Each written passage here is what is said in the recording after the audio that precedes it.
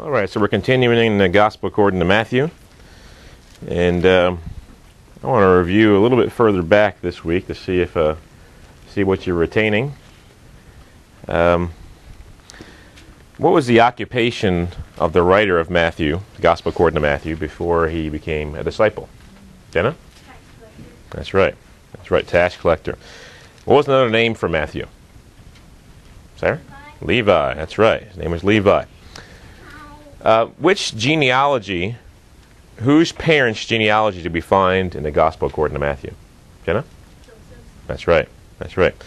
What was unique about there was a certain curse within the genealogy. You remember whose curse it was? A certain king who had a curse. Jeconiah. There we go. And what was the curse that was put upon Jeconiah? Well, he wasn't to have any children who would sit upon the throne. You're close. That was good. You guys are remembering pretty good. So no one from Jeconiah's descendants, physical line, would sit upon the throne. Now, how was that relevant to what happened with Jesus? How does that apply to Jesus? Was he a physical descendant of Jeconiah? He was descended through who? Through Joseph. But he didn't come from Joseph, right? So he still kept the line of the kings intact because Joseph is his earthly father. But he wasn't from his earthly father Joseph, therefore the curse of Jeconiah was still intact. Yet, someone from Jeconiah's, someone from the king's line was still going to sit upon the throne forever. So it's really really hard to fulfill that unless if it was done any other way. Okay. We also talked about the name of Jesus. What is the Greek name for Jesus? That we get Jesus from in English? Jesus. What's the Hebrew name for Jesus? Yeshua. That's right, Yeshua. Okay, we also talked about, we come upon this Christmas season again now. Someone tell me one myth they remember from the myth about surrounding Jesus' birth that we talked about. Jenna? That there was 3 kings or 3 magi. Does this ever say that in the scriptures? Does not. Sarah? It doesn't say that Jesus was born in a barn. That's right. Hey, it doesn't say he was born in a barn, okay? In fact, according to tradition, he was probably born in a cave, right? Yeah, okay. We also looked at John the Baptist and his life, and we looked at possible dates that Jesus would have been born on. What was the possible date that I gave out that Jesus would have been born on? September 11th? You're close. October. It was in October, sometime in October, right? October 13th. Yes, October 13th. So we were somewhere around there. Now, we don't know for sure, but that's a possible date I gave out. Then we talked about temptation. How does temptation come into your life? What are the avenues that temptation takes to come into your life? Eyes. Eyes, very good, Malachi. Daniel? Your mind, okay. Ears. Your ears, your thoughts, okay. Sarah? Mouth. Wait. No, it doesn't come in through your mouth. It can come in through your memory, which kind of like your brain, what we talked about. And what's that? The world, that's right. The world can bring temptation. Yeah, demonic temptation come into your life. Was that Matthew? Satan, yeah, that's right. So temptation comes into our life through these means, and can we always resist temptation? We sure can. We can do all things through Christ who strengthens us, right? And we talked about the Beatitudes, and what was the title I gave from Matthew 5, 1 through 12? The something road. Anyone remember what it was called? The Matthew's Road. That's right. We saw in the Beatitudes, we saw a path to salvation in it. We talked about fulfilling the law. And what is the fulfillment of the law? Love. Loving God with all your heart, soul, mind, and strength. Loving your neighbor as yourself. And Christ in his perfect love fulfilled the law perfectly, which we have not done. Okay, and then now we're coming to Matthew 6, and we're looking at 4 verses today, but we're going to get a lot into some other scriptures in the Bible to talk about what we're going to talk about today, about giving. So let's read Matthew chapter 6, starting in verse 1 and going all the way through verse 4. Take heed that you do not do your charitable deeds before men to be seen by them. Otherwise you'd have no reward from your Father in heaven. Therefore, when you do a charitable deed, do not sound a trumpet before you as the hypocrites do in the synagogues and in the streets, that they may have glory from men. Surely I say to you, they have their reward. When you do a charitable deed, do not let your left hand know what your right hand is doing, that your charitable deed may be in secret, and your Father who sees in secret will himself reward you openly. So what we see here is Jesus talking about New Testament giving and what our heart should be in that giving. And our heart should be not to be seen by men. Look how much I gave this year. Look how much I'm giving to you. But your heart is to be seen by God. Because no matter what we do, whether we eat or whether we drink, we do all for the glory of God. 1 Corinthians 10:31. Colossians 3 talks about don't work as working for men, but as if you're working for God. So we have this New Testament principle set forth here when it comes to giving. And what I want to talk about today is the issue of the tithe. I think this is one of the most widespread lies there is in Christendom about the tithe, 10% for New Testament. In fact, it's so widespread, I can't think of any denomination, whether it's Roman Catholic or Protestant, that doesn't teach that in the New Testament you're supposed to give at least 10% of your income. So we're going to look at this, and what we first need to do is go back to the Old Testament and see what was taught in the Old Testament regarding this, because people are pulling from the Old Testament to teach it. You need to do it today. And I think we're going to see in the Old Testament is not what people think the Old Testament teaches about this issue. So first, let's go to Leviticus chapter 27. You want to keep your finger back in Leviticus, Deuteronomy, Numbers. Going to be back there a little bit today in the beginning here. Genesis, Exodus, Leviticus, Numbers, Deuteronomy. So Leviticus chapter 27. And what I'm going to propose to you today is that there's actually, there are 3 tithes in the Old Testament. And the word tithe, very important for you to understand this, the word tithe means a tenth. It means a tenth. So for all you children who are taking math right now, what is a tenth of 100? 10. That's right. So a tenth simply means you take a number and divide it by 10, and that's what the number is. So if in Old Testament, if I had $100 and I was going to give a tenth to the Lord, how much would I give? $10. That's right. So that's what the word tithe means, a tenth. Okay, literally it means a tenth. But let's see who the tithe belongs to according to Leviticus chapter 27, starting in verse 30.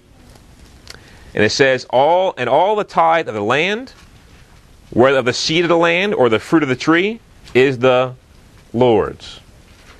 It is holy to the Lord. If a man wants at all to redeem any of his tithes, he shall add 1/5 to it. And concerning the tithe of the herd or the flock, or whatever passed under the rod, a 10th one shall be holy to the Lord. He shall not inquire whether it is good or bad, nor shall he exchange it. And if he exchange it at all, then both it and the one exchanged for it shall be holy. It shall not be redeemed. These are the commandments which the Lord commanded Moses for the children of Israel on Mount Sinai. So what we have here, that when he had a crop, whether it's fruit or grain, 1/10 of your harvest belongs to God. And we're going to see here in a minute who you gave this tenth to. So a tenth of everything that you produce from your land, from your work, from your efforts, belongs to God in the Old Testament, okay? And when it comes to and it says you can redeem it. What that means is, let's say you had a good crop, and you didn't want to give the crop. You wanted to keep the crop for yourself. You could redeem it by adding 1/5 to what it would be worth in money and giving that instead. Like say you wanted to take your crop and you can make a profit off it. Let's say you can make a 20% profit off it. It might be worth it to you, instead of giving the crop away, you'd sell the crop and you'd add 1/5 in money to redeem that crop, what it's worth, add 1/5 to it and give that to the Lord instead. But when it came to the animal, you couldn't redeem that. In fact, what they have, say you had a flock of sheep, and the 10th one was to be given to the Lord. You let this one doorway that only one sheep could fit through. It's only big enough for one sheep to fit through. And you let them pass. You called out to them, and you let them pass through, because the sheep knows the shepherd's voice and it follows the shepherd. It walked through the gate, and the 10th one that came through, whether it's good or whether it's bad, whether it has blemishes or whether it's pure and perfect, that 10th one is to be given to the Lord. That's the way they did it. Okay? So 1/10 of everything you had belonged to God. Now let's see who. Let's look at Deuteronomy chapter 14. Well, I haven't gotten there yet. This is the first one. Okay, Deuteronomy 14.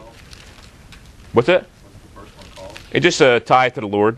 It's just a tithe of everything. Deuteronomy 14 and verse 22. We'll just call the first one the Lord's tithe. How about that? That'll make it easier for us to remember it. Deuteronomy 14:22. You shall truly tithe all the increase of your grain that the field produces year by year. So it's basically saying the same thing. I just wanted to show you that in Deuteronomy it says that as well. Now the question now becomes, what do you do with this tithe? I mean, do you go somewhere and burn it, or what do you do with it?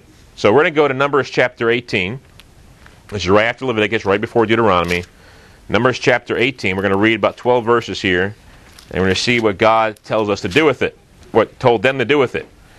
Numbers chapter 18, starting in verse 21, going all the way to 32, the end of the chapter.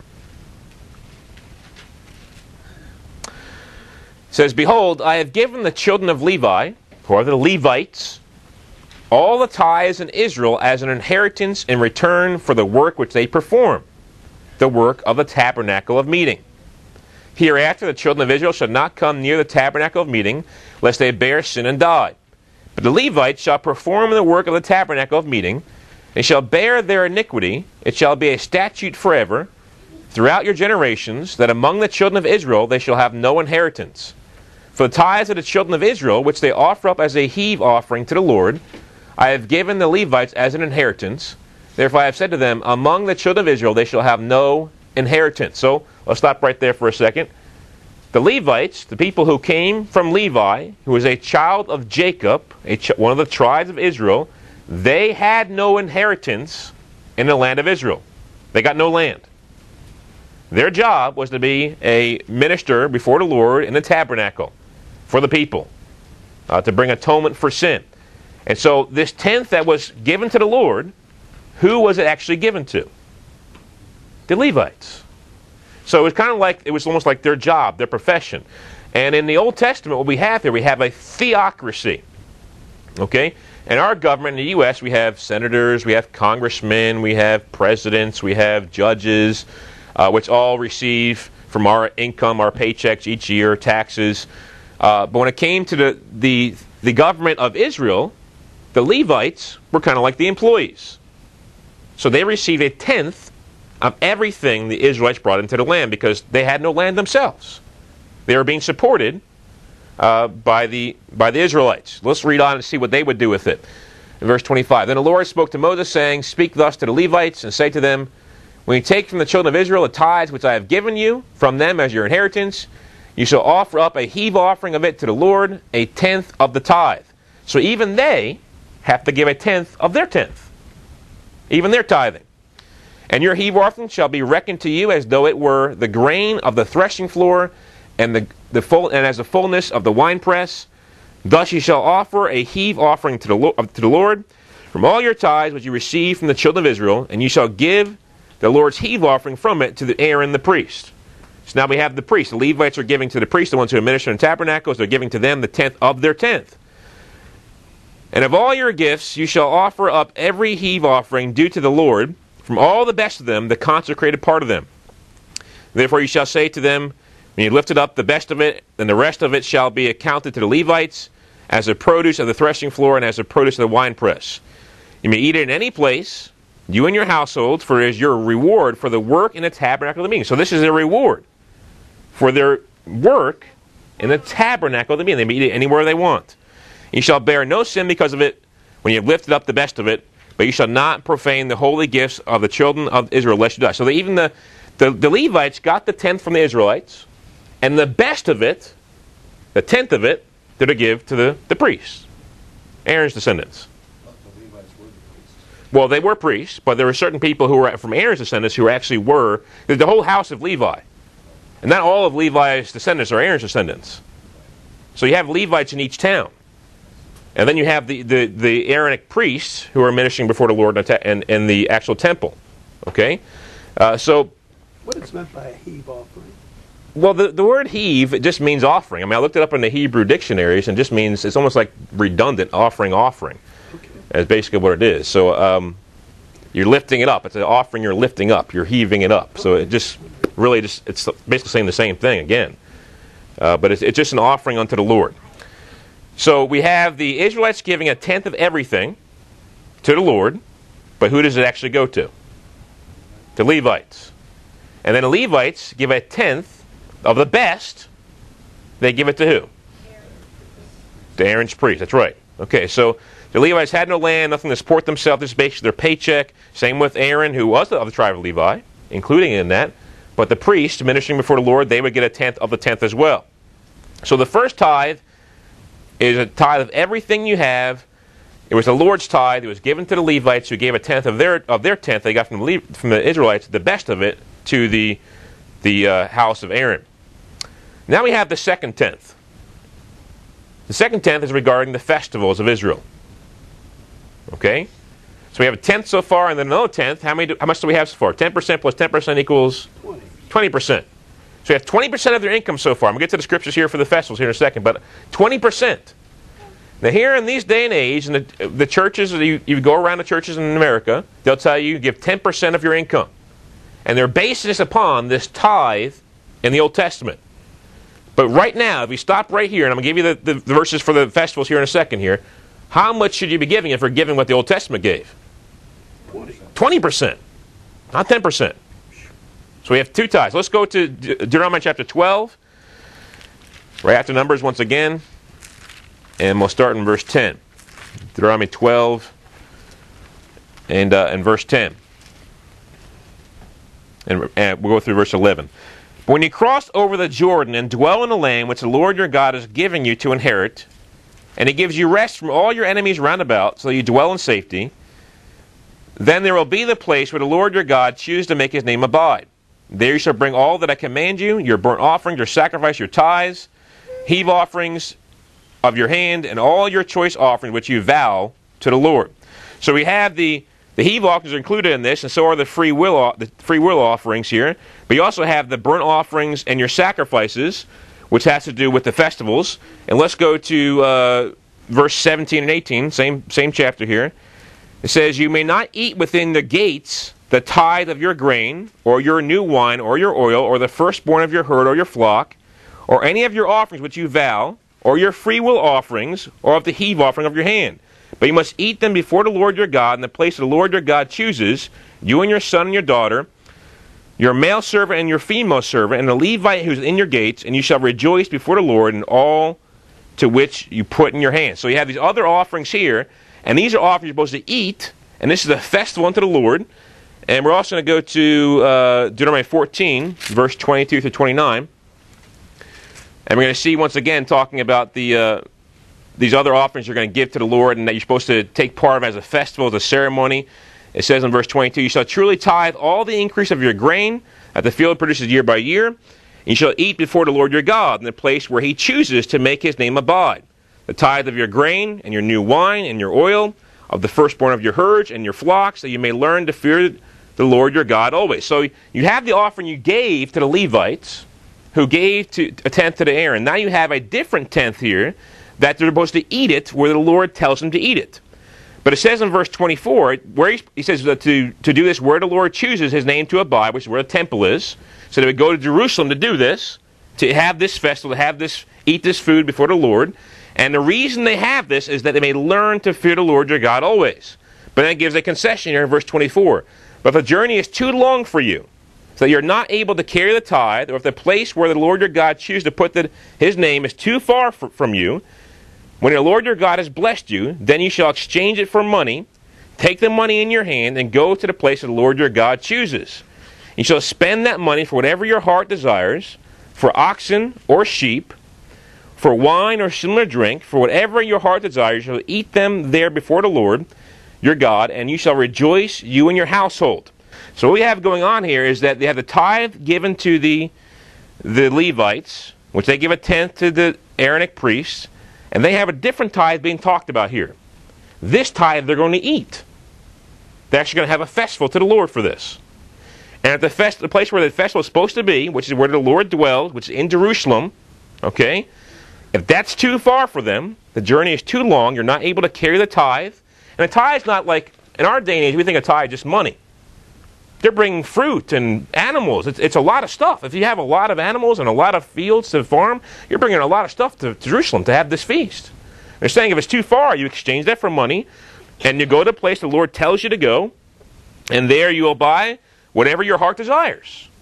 For oxen or sheep, for wine or similar drink, or whatever your heart desires. So instead of taking all that to Jerusalem, you take the money you get from that, go to Jerusalem, and there have the feast with things you would buy from people who live in Jerusalem, in that area, who are bringing forth crop and fruit and animals themselves.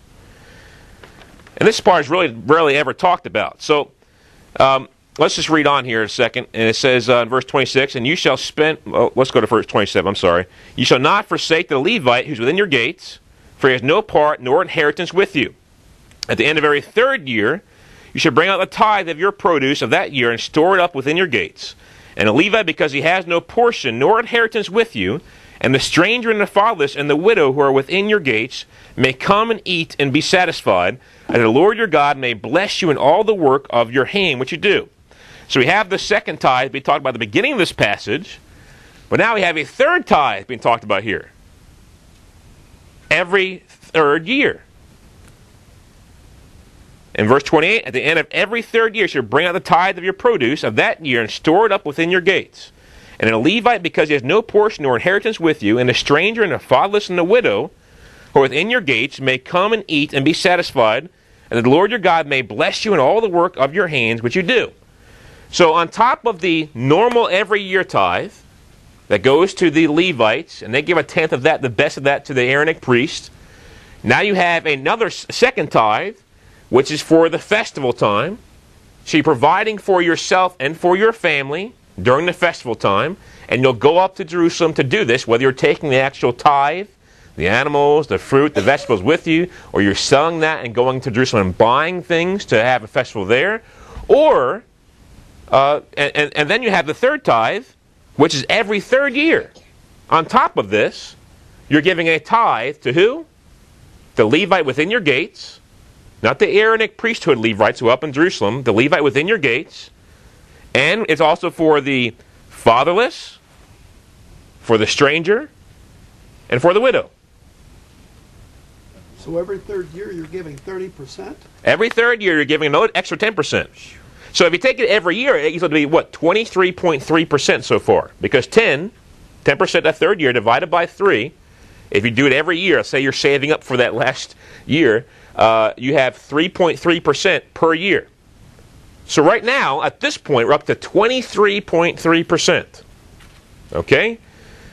So you have the tithe to the Lord, you have the festival tithe, and now you have the welfare tithe. Exactly. Welfare tithe. That's what I would call it. And let me look at some other passages that talk about the welfare tithe as well. Leviticus chapter 19. Just to give you some more scripture to back this up. Leviticus 19. And this is, no, sorry, that's not the one I'm looking for here. Deuteronomy, I was just in 14, I think. Let me see here. Deuteronomy 14. I think that's where I just was, right? 14. Okay, that's where I was. And then I also want to go to, for this every third year tithe, Deuteronomy 26:12. Talks about every third year. And it says, Deuteronomy 26:12, when you have finished laying aside all the tithe of your increase in the third year, the year of tithing, it's called the year of tithing every third year because you're giving so much, I guess, and have given it to the Levite and the stranger, the fatherless and the widow, so they may eat within your gates and be filled. So that's an every third year tithe. So right now we're up to 23.3%. But we don't stop there. Now that's the end of the actual tithes here. Those are the 3 tithes. Tithe to the Lord, the festival tithing, and then every third year tithe, which they call the welfare tithe. Those are the 3 tithes. You got 23.3% so far per year. Break it down per year. But then we also have other things we would do here. Let's go to Leviticus chapter 19 and verse 9. This is when you're harvesting your field, your land that you've sowed into. It says, when you reap the harvest of your land, you shall not wholly reap the corners of your field, nor shall you gather the gleanings of your harvest. You shall not glean your vineyard, nor shall you gather every grape of your vineyard. You shall leave them for the poor and the stranger. I am the Lord your God. So you're not gathering from the corners of your field, and you're not gleaning from the things that are left behind. You're not going back and getting them again. You're leaving that. Now, it doesn't give a percentage here, but it's got to factor in there somehow. This goes above and beyond the 23.3%. And then Exodus chapter 23. What was that verse for one you just mentioned? I'm sorry. The corners. Leviticus 19, verses 9 through 10. For the corners of your field and not gleaning. Also, for not gleaning, you might want to write this down. I'm not going to go to it. Deuteronomy 24, verses 19 through 22. Exodus 23.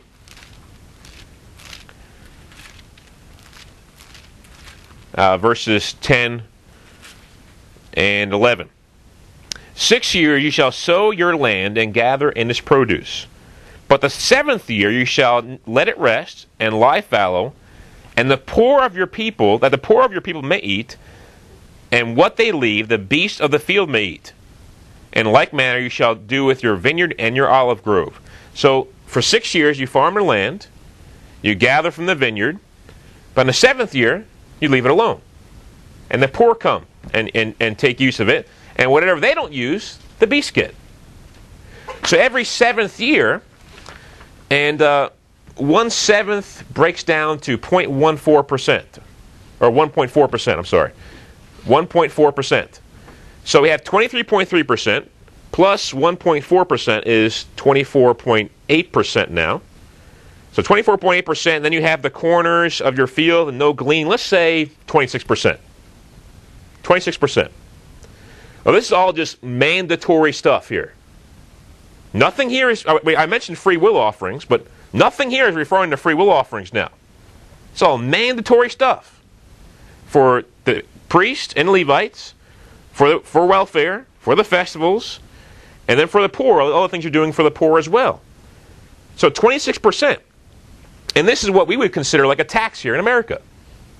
That's basically what America takes, depending on how much you may take about 26% to take care of the public officials. Now, I don't think they're doing as well with the money as they should be.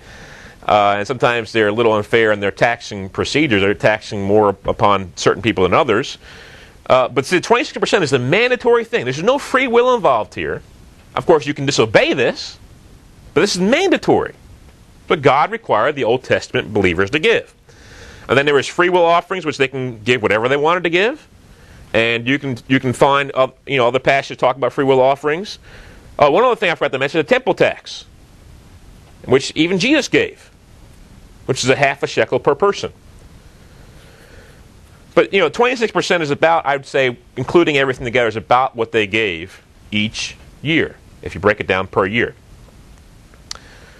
So you have the free will offerings. And then, most times the people are dealing with this tithe issue and saying you must give at least 10% of your income. They always go to Malachi.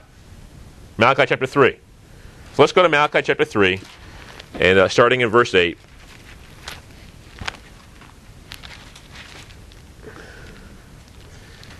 And this text is always used to put a little fear in the hearts of those who aren't giving the way they supposedly should be. And let's see what it says starting in verse 8. Will a man rob God? Yet you have robbed me. But you say, in what way have we robbed you? In tithes and offerings. You are cursed with a curse. You have robbed me, even this whole nation. Bring all the tithes into the storehouse, that there may be food in my house. And try me now in this, says the Lord of hosts. If I will not open for you the windows of heaven and pour out for you such blessing that there will be not room enough to receive it. And the first thing we start with, we go into the Old Testament today, was who does the tithe belong to? The Lord. So this has anything to do with New Testament believers or with the church. We're talking about the temple here. And they are robbing him because the tithe belongs to him. And who has God chosen to give it to? The Levites and the priests.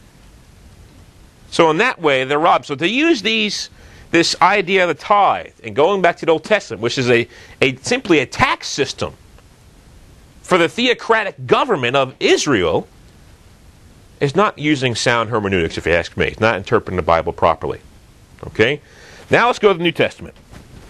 Let's see what it has to say about these issues. Let's go to Matthew chapter 22. And we're going to start in verse 15.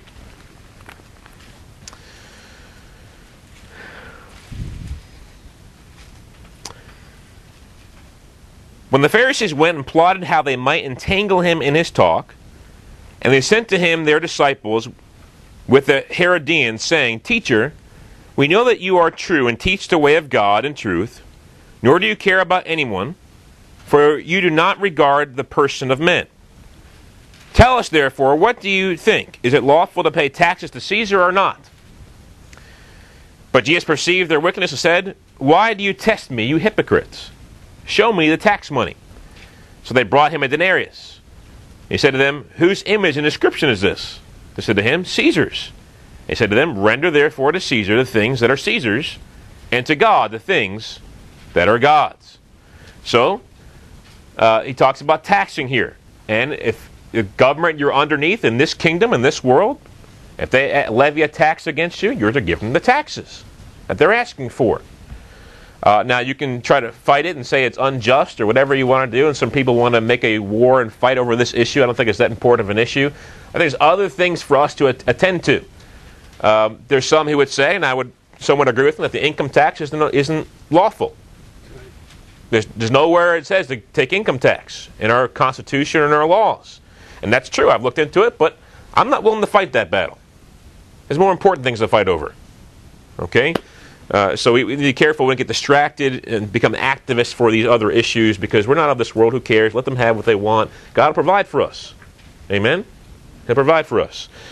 And then you have Romans 13. And it tells you right here in Romans 13 what this tax is for. Romans chapter 13, and starting in verse 1, we'll go through verse 7. It says, Let every soul be subject to the governing authorities, for there's no authority except from God. And the authorities that exist are appointed by God. Therefore, whoever resists the authority resists the ordinance of God, and those who resist will bring judgment on themselves. For rulers are not a terror to good works, but to evil. Do you want to be unafraid of the authority? Do what is good, and you will have praise from the same. For he is God's minister to you for good. But if you do evil, be afraid, for he does not bear the sword in vain. For he is God's minister and avenger of, to execute wrath on him who practices evil. Therefore he must be subject, not only because of wrath, but also for conscience sake. Because of this, you also pay taxes. For they are God's ministers, attending continually to this very thing.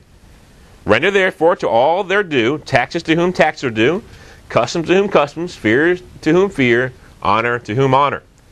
So there's a tax system for a reason, to fund the government. Same thing you see in the Old Testament, you see in New Testament times. It's just not a theocratic government anymore. It's a government ruled by man. And tithe, here's the interesting thing. Tithe is not mentioned in the New Testament except in reference to Jesus rebuking those who gave tithe while neglecting justice and love.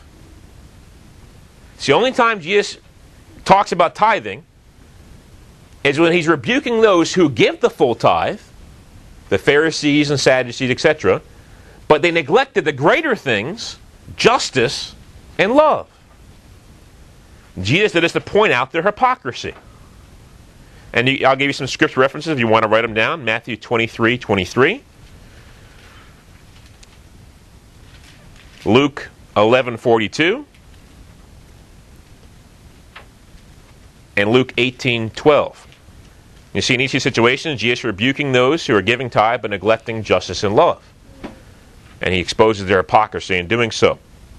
The only other time that tithing is mentioned in the whole New Testament is in Hebrews chapter 7, verses 8 through 9. But it's talking about something that happened in the Old Testament, when Abraham gave tithes to Melchizedek, all the plunder he got. That's it. That's all the tithing we see in the New Testament. Okay, so we have the Old Testament tithing being a tax system, and it being 26%, if you break it down to a yearly amount. The New Testament doesn't mention tithing except to rebuke those who tithe, but neglect justice and love, and talking about something that happened in the Old Testament, Abraham and Melchizedek.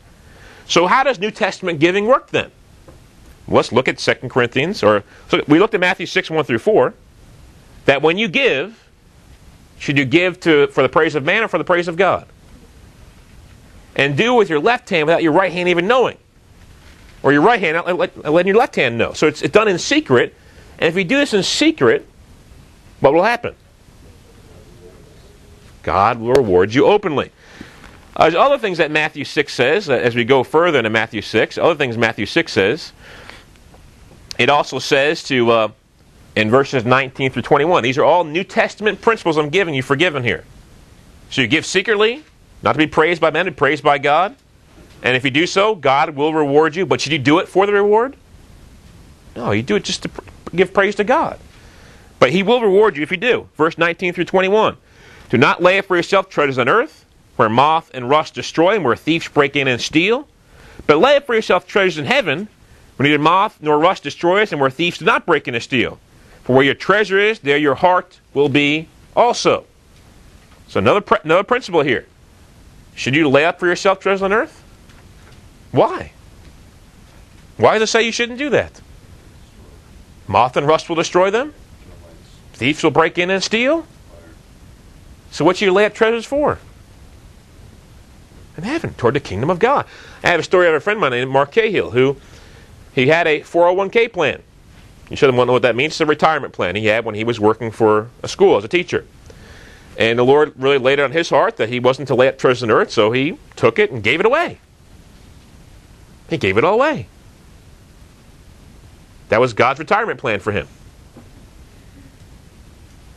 And we're going to talk about more retirement plans here in a minute, but that's a biblical principle here. Not laying up for yourself treasures on earth, where moth and rust destroy and thieves break in and steal, but lay up for yourself treasures in heaven, where neither moth nor rust destroys, and where thieves do not break in and steal. Now, I'm not saying by any means that people can't save up money if they know they're not going to be able at some point in time work at all, and if their children aren't godly children who are supposed to be taking care of their parents, which is what the Bible says. The Bible says as a Christian, if you have Christian children, that when the parent can't take care of himself anymore, the children should step in and take care of the parents. Not let government and welfare take care of them, or be a burden on someone who's not their family, but the children should take care of their parents. Because guess what? The children were taken care of by the parents for 18 years. And I seriously doubt you'll ever be able to pay that 18 years or however many long years you stay with them back to them. Let's say your father becomes debilitated at 70 years old and can't take care of himself. If he's at 70 years old, he can't work anymore, can't take care of himself. There's a very small chance he'll last another 18 years. But if he does, you're still obligated to take care of him. That's God's way of doing things. Okay? Let's go down to verse 24 of Matthew 6. Another principle here. No one can serve two masters. For either he will hate the one and love the other, or else he will be loyal to the one and despise the other. You cannot serve God and mammon, or God and riches, or God and money. So you can't serve both. So should you serve your riches, or should your riches serve you? The riches should serve the Lord. Well, your riches should serve you, but you should serve the Lord with your riches. But we're talking about who has control over what here? So many people, their riches control them. Yet they should be controlling their riches under the fear of the Lord. And they use their riches not to store up treasures on earth, where moth and rust destroy, but store up treasures in heaven. For where your treasure is, where? There your heart will be also. If your treasure's on earth, where's your heart? Earthly things. Treasures in heaven, give to the Lord. Give to missionaries. Give to build orphanages, whatever it may be. You're giving this money to those things, then where's your treasure? In heaven. And where's your heart? See, what you do with your money shows where your heart is. If your money controls you, then you're a slave to your money, and it's your master, and you can't serve that and God at the same time. Impossible. That's what Jesus says right here. Can't serve both. But you should serve God, and therefore your money should serve you, because it was given to you by God, and you should use it for the kingdom of God. Biblical principles here. 2 Corinthians chapter 9. And I think this is probably the most important passage that we're going to read about this giving. About because when I talk about New Testament giving here, in modern day churches in America, they're always focused on an amount here. Never talk about the heart. We were talking about the heart, talking about what our heart should be and stuff like that. But they're always focusing on an amount. And we're going to find an amount right here. Okay, this is where we're going to find the amount. 2 Corinthians chapter 9, verses 6 through 8. But this will say, he who sows sparingly will also reap sparingly. And he who sows bountifully will reap bountifully. So let each one give as he purposes in his heart, not grudgingly or of necessity, for God loves a cheerful giver. And God is able to make all grace abound toward you, that you, always having all sufficiency in all things, may have an abundance for every good work. Did you get the amount in there? What's the amount? Oh, no. So you're looking for a number. Let each one give as he purposes in his heart. You choose the number you give as you purpose in your heart. See, we're all looking for a mathematical number here. Especially us men, that's the way we kind of work. But the tithe is an Old Testament concept. Giving in the New Testament is not give a certain amount here. It's as you purpose in your heart. But look at the conditions here. He who sows sparingly will also reap sparingly. If you only plant, if you guys do your garden next year and all you plant is corn, what are you going to get? You're going to get cauliflower? You're not going to get tomatoes? But if you only plant, if you have this big field, but you only plant one corn of it, you're going to get the whole field? 2 years, maybe. You're only going to reap what you have sown. If you sow bountifully, if you sow generously, you'll reap generously. If you sow sparingly, you reap sparingly. The principle there, the more you give, the more you'll receive in return. But are you giving so you can receive in return? No. But if you do give in abundance, God will bless you in abundance. And you should give as you purpose in your heart, not grudgingly or of necessity, for God loves a cheerful giver. So, I think this verse 7 right here, destroys this whole concept of you have to give at least a tenth. Because if you have to give at least a tenth, are you giving of necessity? Yeah. If you have to give at least a tenth, now you're giving of necessity. You have to give that amount. That's what necessity means. You have to give a certain amount. So that itself right there shows there isn't a certain amount you're supposed to give. There's biblical principles you live by. You give a lot, you get a lot in return. You give to the kingdom of God, not to build the kingdom of heaven. You're not letting money serve you. You're not serving money. Money's serving you. You're giving to the Lord. You're giving as a cheerful giver, not grudgingly, as you purpose in your heart to give. And God is able to make all grace abound toward you, that in always having all sufficiency in all things, that may have an abundance for every good work. So God is going to bless you as you give. These are the biblical principles we see in God's Word. And then we have some examples we see in God's Word. 2 Corinthians chapter 8, starting in verse 1. We have the churches of Macedonia. We see their example of how they gave. 2 Corinthians chapter 8, verse 1. Moreover, brethren, we make known to you the grace of God bestowed on the churches of Macedonia, that in a great trial of affliction, the abundance of their joy and their deep poverty abounded in the riches of their liberality. For I bear witness that according to their ability, yes, and beyond their ability, they were freely willing, imploring us with much urgency that we should receive the gift and the fellowship of the ministering to the saints. So the church of Macedonia, much trial and affliction, they're in deep poverty, and they gave beyond their ability to give. In other words, say you make this much per month, and you need this much to provide for your family, your house, your clothing, your food, your drink, and then you have this much left over. That's giving not out of your need by giving much left over. That's giving out of your abundance. But they tapped into their need and gave out of that. That's real giving. That's an example of real giving. I don't know what this scripture reference is, but I'm reminded of David when he gave to the Lord, the temple of the Lord. He didn't give unless it was a sacrifice to him. If it wasn't a sacrifice to him, in his eyes, it really wasn't giving. So he gave out of his need. So as us parents, we sit down and we make our budgets out for the year and how much we make per month and how much our bills are each month, and we have this much left over, and we think, well, I can give this much.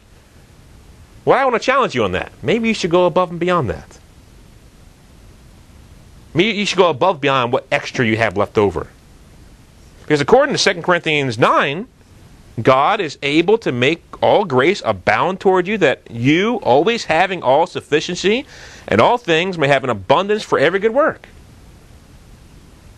I found it in my own life, that as I gave out of my need, out of what I had, God blessed me with more. That's not why I gave. I gave because I wanted to give to others. And I've seen it happen in my life. They go to Acts chapter 2. See how the early church acted here. Acts chapter 2 and verse 44 through 45. It's after the day of Pentecost.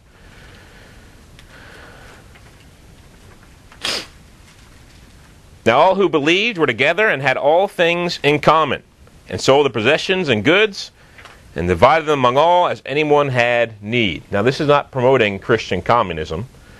This is not saying that you're required to sell things and give to people. But these people who had extra things sold what they had and gave to the poor, that they may have all things in common. But it doesn't say you have to do that here. So they did do that out of their heart, the generosity of their heart. So they gave. And then you have Luke chapter 21. It's probably one of my favorite examples here. Luke chapter 21, and starting in verse 1.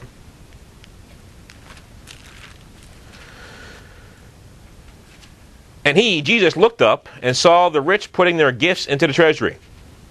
And he also saw a certain poor widow putting in 2 mites, very small amount. So he said, truly I say to you that this poor widow has put in more than all. For all these out of their abundance have put in offerings for God, and she out of her poverty put in all the livelihood that she had.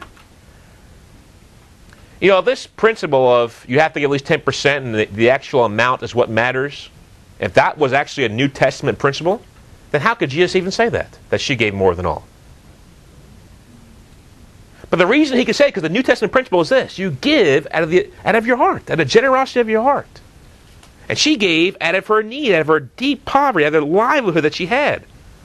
If the other people gave a lot more money, 2 mites is like a couple nickels to us. It's all she had, though. And she gave it. So the New Testament principle is always the same as it was in the Old Testament for a free will offering. You give as you purpose in your heart to give. You give generously as a cheerful giver, not under necessity. And if you have an abundance, that's good that you're giving out of your abundance, but give out of your deep need and follow the examples we see in the Scriptures. Now I want to point out one more thing to you, 1 Corinthians chapter 9, before I give you some warnings to guard yourself against here. 1 Corinthians chapter 9, and I'll start in verse 1.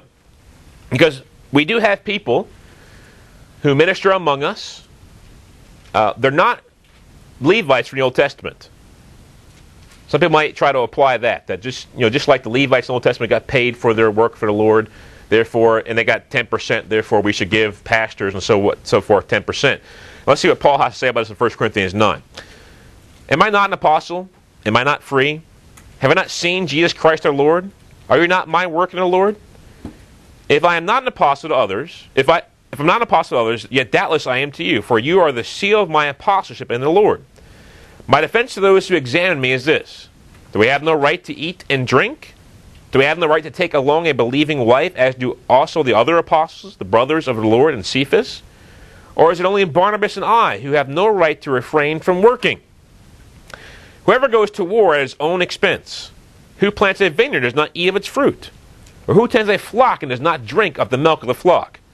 Do I say these things as a mere man? Or does not the law say the same also? For it is written in the law of Moses, you shall not muzzle an ox while it treads out the grain.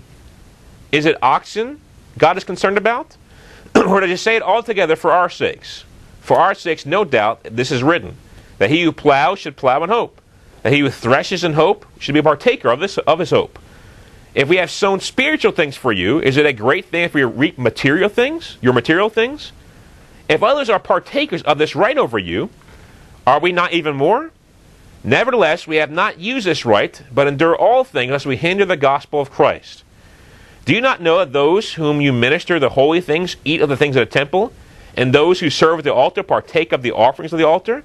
Even so the Lord has commanded that those who preach the gospel should live from the gospel. But I have used none of these things, nor have I written these things, that it should be done so to me. For it would be better for me to die than that anyone should make my boasting void. For I preach the gospel, I have nothing to boast of, for necessity is laid upon me. Yes, woe is me if I do not preach the gospel. For if I do this willingly, I have a reward. But if against my will, I have been entrusted with a stewardship. What is my reward then? That when I preach the gospel, I may present the gospel of Christ without charge, that I may not abuse my authority in the gospel. So Paul says he has the right as an apostle, as a preacher of the gospel, to those he's preaching to, he's ministering to, he has a right to eat and drink of their food, to reap of their material things, because he's sown spiritual things. And I think verse 12 says it all. Even so the Lord has commanded, those who preach the gospel should live from the gospel. Yet, even though Paul has his right, did he take this right?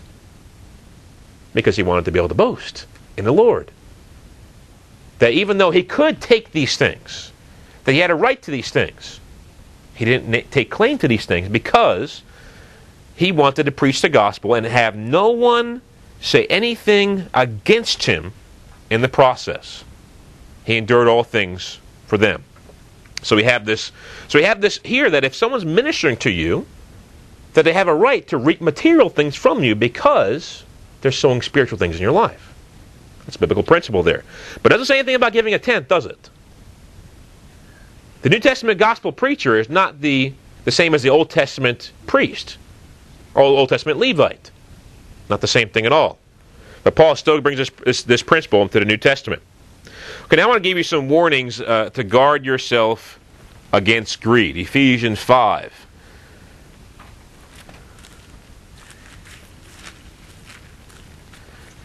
Ephesians 5, verses 1 through 3. Therefore, be imitators of God as dear children, and walk in love as Christ also has loved us and given himself for us, an offering and a sacrifice to God, for a sweet-smelling aroma. But fornication and all uncleanness or covetousness, let it not even be named among you as is fitting for saints. So covetousness or greed should not even be named among us as is fitting for saints.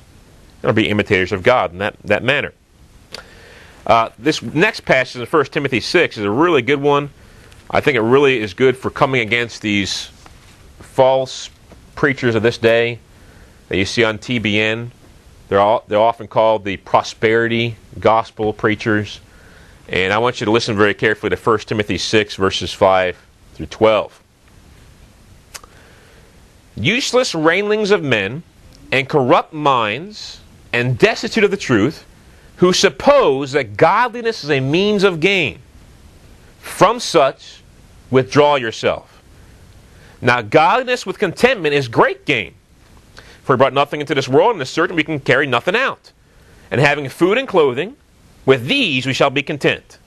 But those who desire to be rich fall into temptation and a snare, and into many foolish and harmful lusts, which drown men in destruction and perdition.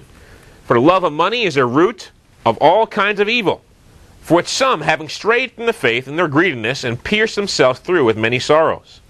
But you, O man of God, flee these things, and pursue righteousness, godliness, faith, love, patience, and gentleness. Fight the good fight of the faith, lay hold on eternal life, to which you were also called, and have confessed a good confession in the presence of many witnesses.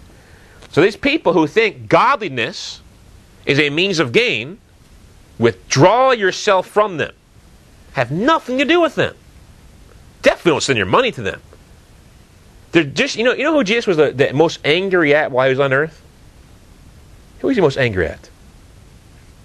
When can you remember in your head? When was Jesus the most angry?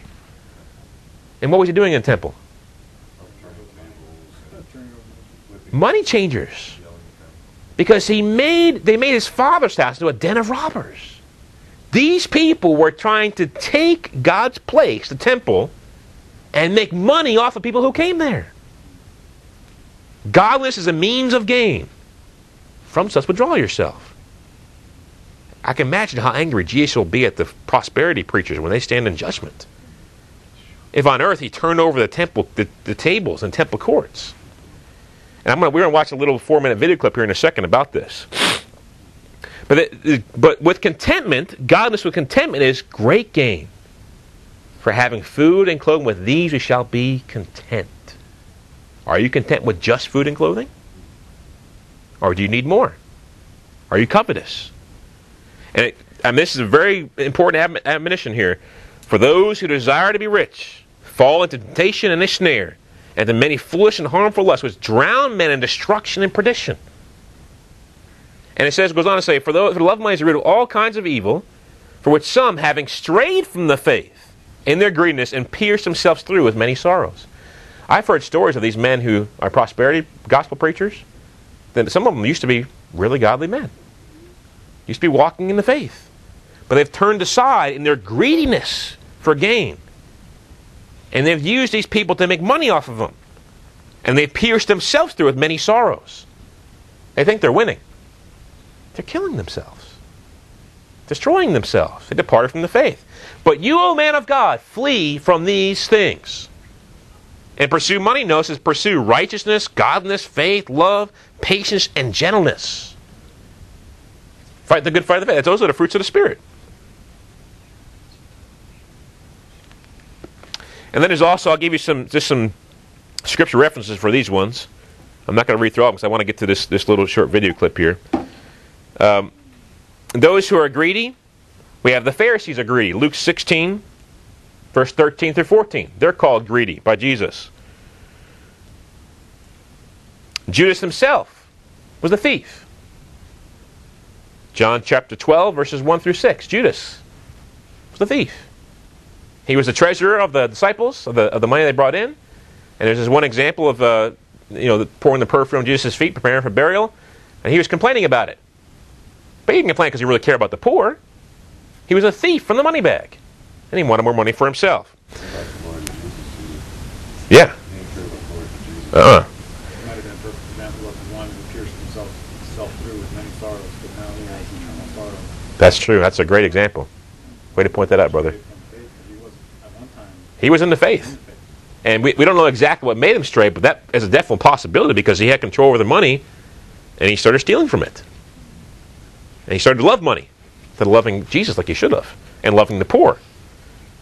What was that first reference you gave, brother? For the Pharisees, Luke 16, verses 13 through 14. And for Judas, John 12, 1 through 6. So these are people you do not want to be likened to. Okay, and then we have the last days people. People of the last days. 2 Timothy chapter 3, 1 through 5. People in the last days will be greedy and covetous, lovers of money. Don't want to be like them. Because in the last days, should be like in the days of Noah. What happened to the people in the days of Noah? They were destroyed. They'll be among the last days people. Then there's the Judaizers. Titus 1, 10 through 11. They were greedy and covetous, according to Paul. And then we have false prophets, false teachers, and that's found in 2 Peter in chapter 2, verses 1 through 3, and verses 12 through 15. And Peter says of these false prophets and teachers, they followed in the way of Balaam, who was rebuked by a donkey to restrain his madness. Okay, so these are the people you don't want to be in grouping with. You don't want to be of the people who are named in 1 Timothy 6. You don't want to be named with the Pharisees, with Judas, with the last days people, with the Judaizers, or with the false teachers of the prophets. These are the people who you find are greedy in the Scriptures. Greedy for money. Now I want to watch this. It's a short 4-minute video clip. It's of a prosperity gospel preacher named Creflo Dollar. His name is Creflo Dollar. He's a preacher in Atlanta. And he's got big houses, a jet plane, nice cars, lots of money, and lots of influence. And this is pure wickedness, if you ask me. I think so. Yes, Creflo Dollar is his real last name. He's the one that goes to Africa and ripping people off in Africa. Well, wait till you see what he says here. Now, you know, we're under the blood of Jesus, so we can't shoot and stone people like we used to. All we have to do is repent, and God will forgive us and take us where we need to be. But I tell you, man, if it wasn't for the blood, there'd be a whole lot of us being stoned and being in hell right now, but over the tithe. But for the blood of Jesus, we'd be doomed.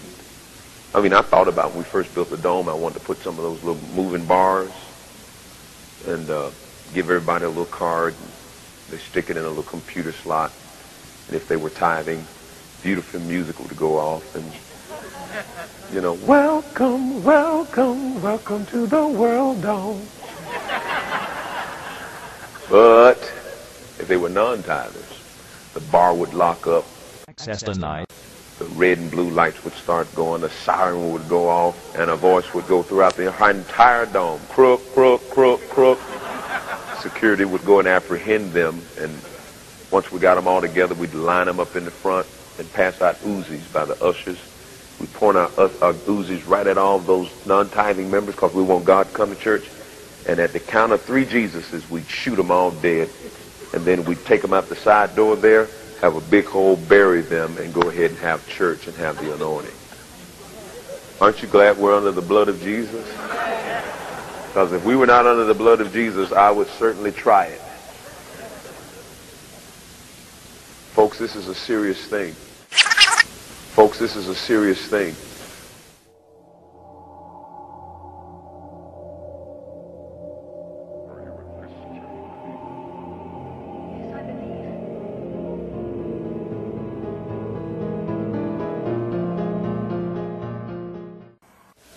If you take time to tithe correctly, it's impossible to go to hell. Because you doing all of that, man, tithing will keep you in heaven. It'll keep you in the presence of God.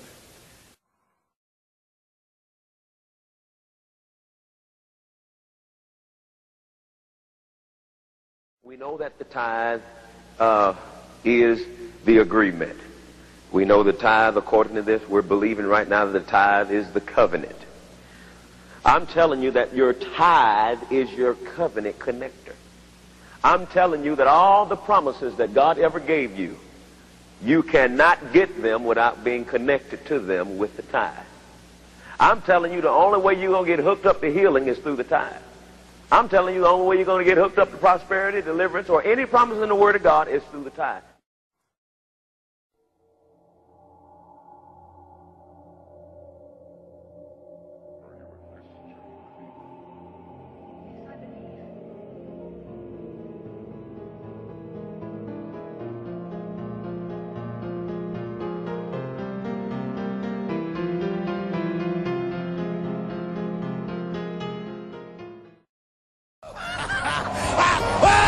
I be out walk on this money. Woo! Woo! Woo! Hallelujah! Woo! Get some anointing. You put some up here. Woo! Put this anointing on. Put this anointing on. I tell you what to put some up here. Put this anointing on this money, man. Woo! Put some money. Put some anointing on this money. You put something up here. You put. Prosper. Prosper, I said. Prosper. Give them the money, Lord. Send it to them. Glory to God.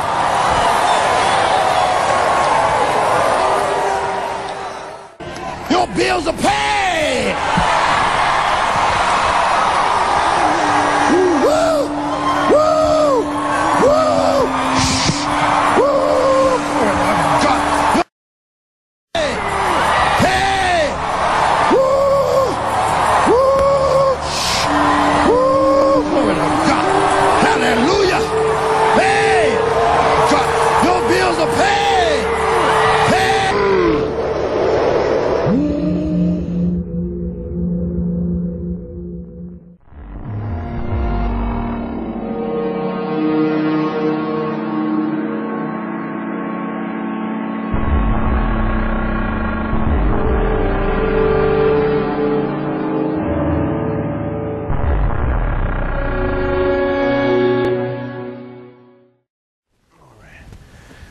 You see the foolishness and the wickedness of You know, I want to add something to this.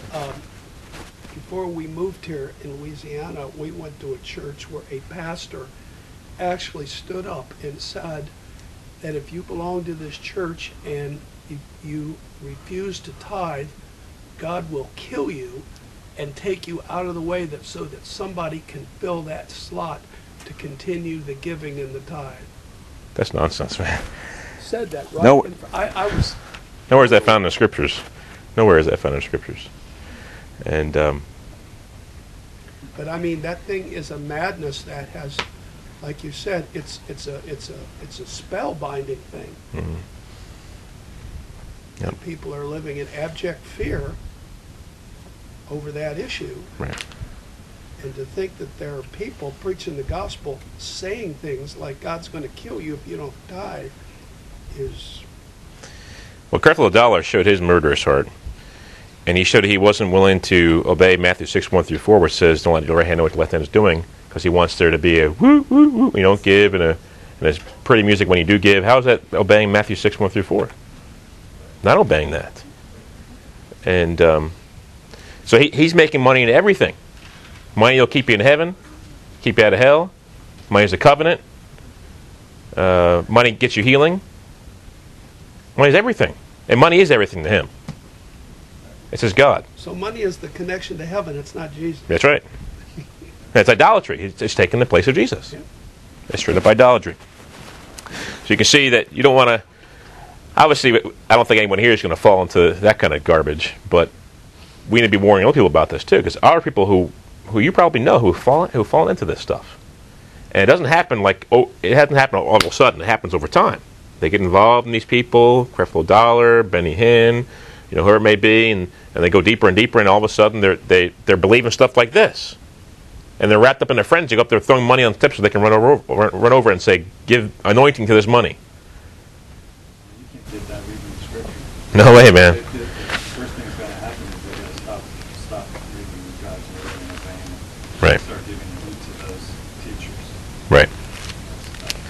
Right. My last shift, I had a dear brother in the Lord. I believe he's a brother.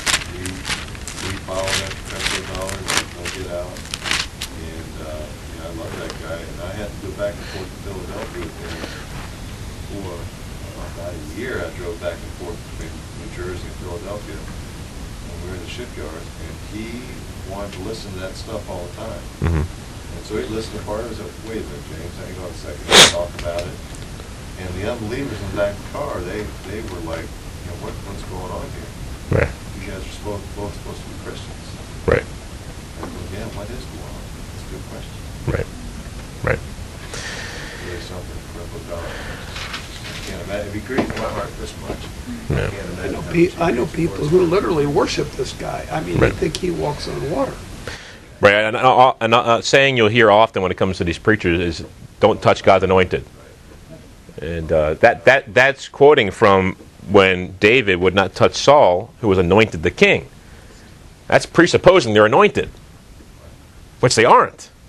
Anointed by him, anointed by the devil. Anointed by God. There's two other things I want to touch on just real quick before we end. One is going to debt, and the other one is just retirement. Now, going into debt, here's a scripture I want to just give you. Romans 13:8 says, owe no one anything except to love one another, for he who loves another has fulfilled the law.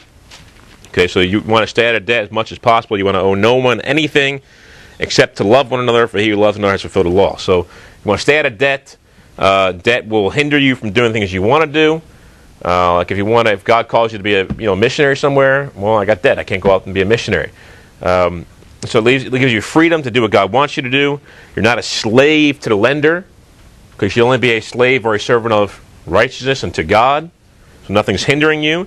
So if you're in debt, get out of debt as quickly as you can. If you're out of debt, stay out of debt. If God wants you to buy something, or let Him provide for you. Okay? And then, of course, when it comes to going into debt, you don't know what the future holds. Going into debt presupposes you'll know what's going to happen in the future. That you're going to have money to pay this off in the future. So you need to be really careful about going into debt. And then there's one more passage here that reference to retirement or savings. And once again, I'm not saying you can't have a retirement, you can't have savings at all, but just listen to what it says here in Luke 12, 13 to 21. Then one from the crowd said to him, "Teacher, tell my brother to divide the inheritance with me." But he said to him, "Man, who made me a judge or an arbiter over you?" He said to them, "Take heed and beware of covetousness. For one's life does not consist in the abundance of the things he possesses." Then he spoke a parable to them, saying, "The ground of a certain rich man yielded plentifully. And he thought within himself, saying, What shall I do, since I have no room to store my crops? So he said, I will do this. I'll pull down my barns and build greater, and therefore there I will store all my crops and my goods. And I'll say to my soul, Soul, you have many goods laid up for many years. Take your ease, eat, drink, and be merry. But God said to him, Fool, this night your soul will be required of you. Then whose will those things be which you have provided? So is he who lays up treasure for himself and is not rich toward God." And one more thing I'll say about this whole retirement issue is that I don't think there's anywhere in the Bible where God says, save lots of money over your 20, 30 years working, so the goal is to sit back and do nothing for the rest of your life. Now, we're going to be working for the Lord at all times. Now, you may retire from secular work if you're not able to do it anymore, if you're to an age where you can't do it anymore, but we're going to have to sit back and do nothing. You know, I picture an old man on the porch rocking back and forth, doing nothing all day, watching TV. Where do we, what was that? Playing pool. Shuffleboard. Going on to Daytona, Florida and soak up the sun and going to the farmer's market once a week or something like that. I mean, these things are not what the Bible says. We're going to be working for the Lord at all times. And if we have so much coming in, that we have so much abundance, maybe instead of building a new storage house, we should think about giving it away. How about that?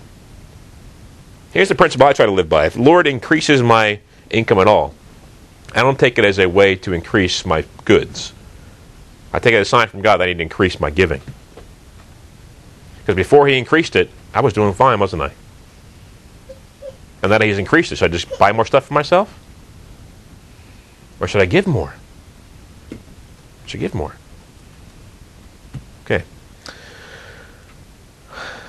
All right. Well, I think that covers everything I wanted to say. Does anyone have... I know you guys have given me comments a lot about the prosperity stuff so far, but any comments about anything else or questions or things you want to add? You mentioned the tax outline in Romans 13, number 10. 1 through 7. 1%, sorry. So by funding the government, I think we should, by what the Bible says here, through our taxes. At the same time, we should use whatever lawful means possible to be wise about that and to pay to this government, especially the least that I can legally, right? It's giving away millions of dollars for abortions and things like that. But I wouldn't go to the other end and say, no, I'm not giving taxes because obviously the Bible commands me to give taxes. So I'm kind of like this kind of moral dilemma in my heart, my mind, where I'm looking at this government is doing so much wickedness with the money that we're giving it, and the Bible is telling me to give it, and I know that the kingdoms are raised up and taken down by God Himself. It just kind of gives me a lot of pondering and stuff to do there. I don't mean to leave this open-ended for you, but I understand. I think the Bible never says to be concerned about those things. What the government does with the money you give to them as a necessity and tax. I mean, the Roman government, look at them, man. They killed Christians. And the Bible never puts the accountability upon Christians for giving tax to the government for killing other Christians. the government's going to be accountable for God itself. Right. Judge. Right. So we're not. I mean, I understand the thinking process in that I don't want to give money to a government that's going to fund abortion and stuff like that. But the Bible never says that we're to be concerned about that.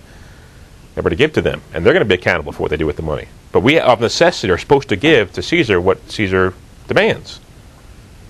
And so it's not our concern what they're going to do with it. And once again, I want to emphasize we shouldn't get caught up in this political process because that's not going to change things anyway. And it's going to distract us from the real important things.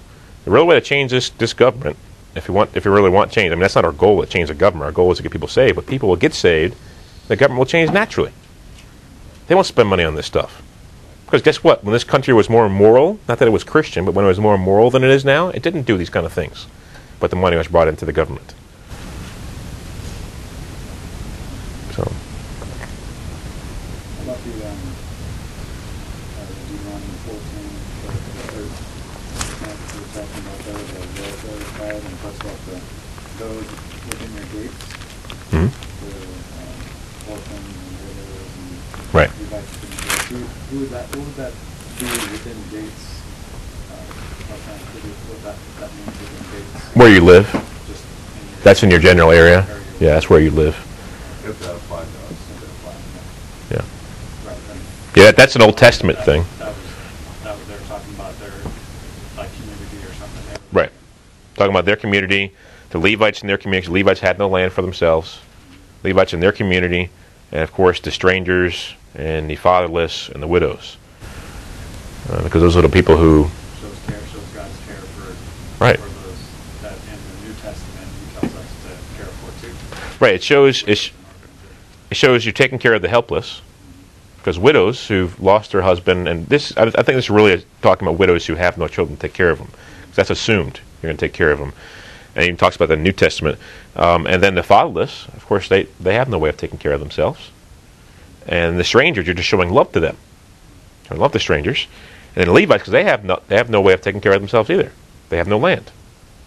So you can take care of the helpless, and you're showing love to those who are outside of your group. Yeah, this shows God never changes. When people try to look at the Old Testament, God Right. is different from the New Testament God. He's Right. the same yesterday, today, and forever. Right. He was the same principles in the New Testament. Amen. Amen. Same principles, same God, same character. Pure and undefiled religion before God is this: to take care of the widows and orphans and keep oneself unspotted from the world. Yeah. I think it's interesting in this welfare list that the stranger is a person that's new to the area. Always when you're coming from one area to another, you're coming out of some kind of maybe bad economic situation or some kind of persecution Mhm. or something like that, even if it's not Christian persecution. And so that person would be kind of in need of help. Right. And Good point. especially in these civilizations, this era, I would see how it would be very, but also applicable to today's time too. And, That's the way it used to be in America. I mean, you came to a town and you didn't know anybody there. People were loving enough to even let you stay in their house. And feed you and take care of you. How often does that happen these days? I also noticed that those that are not on the list, those that are homeless because of their drug use, Mhm. or homeless because of their drunkenness, Right. or willful homelessness. Right. And they just don't want any authority over them. Right. And that they, for whatever reason, they've chosen to live on the streets. Right. I'm not saying that I wouldn't feed them or preach to them. I certainly wouldn't give them money. Yes. I certainly would go out there out of my way when there's people that are, because of their helplessness, as you pointed out earlier, that are in true need versus this self-inflicted. You know, they've shot themselves in the foot over and over and over again. Right. And you go and you feed them, you preach to them, and they still keep shooting themselves in the foot. Going out there getting drugged and sticking heroin in their arm and doing this, I mean, not that we shouldn't have compassion on them, I think we should, but at the same time, we have to deal with all that with wisdom. And, Yeah, I think suffering can be the best friend of a willful homeless person. Because it teaches them a truth. That sin causes pain and suffering for you. And for us to take them out of suffering would almost be detrimental to them at times. Unless they've learned their lesson. So, yes, I think sometimes people use Matthew 25 to say that we should feed the homeless and poor who are in garden. That because Jesus says, you know, if you've fed one of these, you fed me. But notice he says, fed one of these, he's my brothers. So that's even talking about feeding Christians who are in dire situations here. It's not talking about just going to any homeless on the street who are there for willful sin reasons and just giving them money. And then patting on the back and saying, look, I've done God's will, I'm feeding Jesus. Well, that's not what Jesus said. So even people who use that, I've encouraged them to go back to Matthew 25 and look at what it actually says. Not just feeding anyone. It's feeding the least of these my brethren, Jesus says. So, I was thinking about the Fourth Wise Man movie. Have you we watched it last night. Did you like that? Yeah. It reminded me of what you're sharing here because there was one who was giving grudgingly in Right. that movie. The servant. And the other one was giving freely, Right. of everything that he had. And then at the end, it showed the Lord Jesus was pleased with all of his gifts, even though he's like, oh Lord, I have nothing to give you at the very end. But Right. that was my favorite part. I was bawling Yeah, it was a good movie. We really liked that a lot. Called The Fourth Wise Man. Oh, you did? Okay. Yeah, I really enjoyed that. It was good. All right. Any other questions or comments or disagreements or? Okay, so that's good. Everyone understands that tithe is not a New Testament concept, and that when people say we're supposed to give, then in that manner, then they're going against New Testament principles.